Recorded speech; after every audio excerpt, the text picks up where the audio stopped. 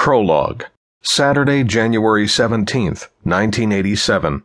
Fawn Cresswell, 14, shivered from the January chill the moment she stepped out the front door of her home on Portland's southeast side. Although there was no ice or snow on the ground, the Arctic air from Alaska had pushed the temperature into the low 30s, as it frequently does at that time of the year, and the raindrops that pelted her face early that evening felt more like ice pellets than rain. She could see her breath as she pulled her insulated, multicolored nylon jacket, the kind that teenage girls everywhere seemed to like to wear, up tightly around her neck for the short walk to the convenience store a few blocks away. Although it had been nearly a month since the winter solstice occurred and each successive day had slowly given way to small increments of more and more daylight, it was still dark at 6 o'clock throughout the Pacific Northwest on that January evening. But Fawn paid the darkness no mind. It was Saturday night, and like most teenagers, she was bored. There was nothing that she wanted to watch on television, and despite the inclement weather, she had decided that she just had to get out of the house for a while. She reasoned that a walk to the store would at least give her something to do. It would kill some time, relieve her boredom, even if only for a short while. And there was always the chance that she might run into a friend along the way. An attractive girl with a well-endowed body for her age, Fawn minded her own business and sang to herself as she walked along the dark, not-so-busy avenue. Having never been a victim of violent crime before, Fawn, like most other people, had no reason to fear for her safety that evening.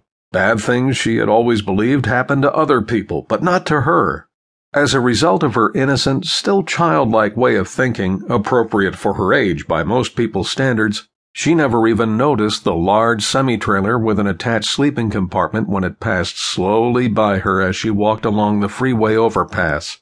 Similarly, she never noticed the truck's long-haired, bearded driver leering at her on that first pass along the block. But she would notice him soon enough. He was just in time on his second pass after circling the block to see Fawn as she walked into the convenience store, located just beyond the overpass.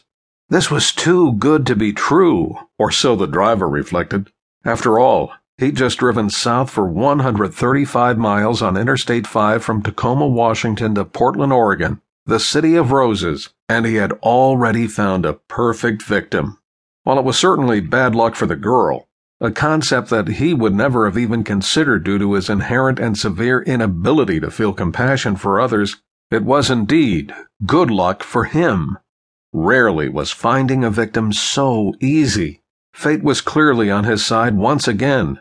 With his libido now dictating his actions, he turned his truck around and parked at a location where he knew she would soon have to pass. Once he had her under his control, he decided it would all be worth the trip. He lit up a Camel filter, his favorite brand of cigarette, and drew the harsh smoke deep into his lungs as he waited for the girl to come out of the store. 5 minutes passed. As he waited for her to return, he became more anxious, excited, and his breathing grew heavier, more intense with each second that ticked by. 3 minutes later, he lit another Camel from the one he was smoking and flicked the finished one out into the street. He continued to wait, and he took out one of the long-bladed hunting knives that he always carried with him as he began to fantasize about what he would soon be able to do with the girl.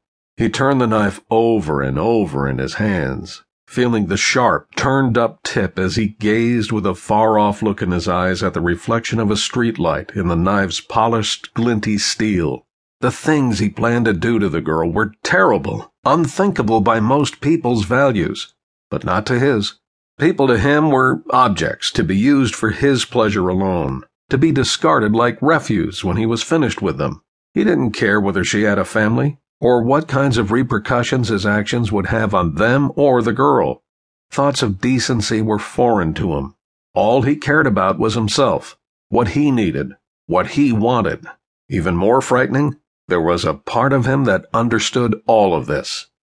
Although he was not yet versed in the legality of what he was about to do, by definition he was going to interfere with a person's personal liberty and commit the crime of kidnapping in the first degree with the sole purpose of causing physical and psychological injury to his chosen victim. He was going to confine her secretly so that he could terrorize her without being disturbed.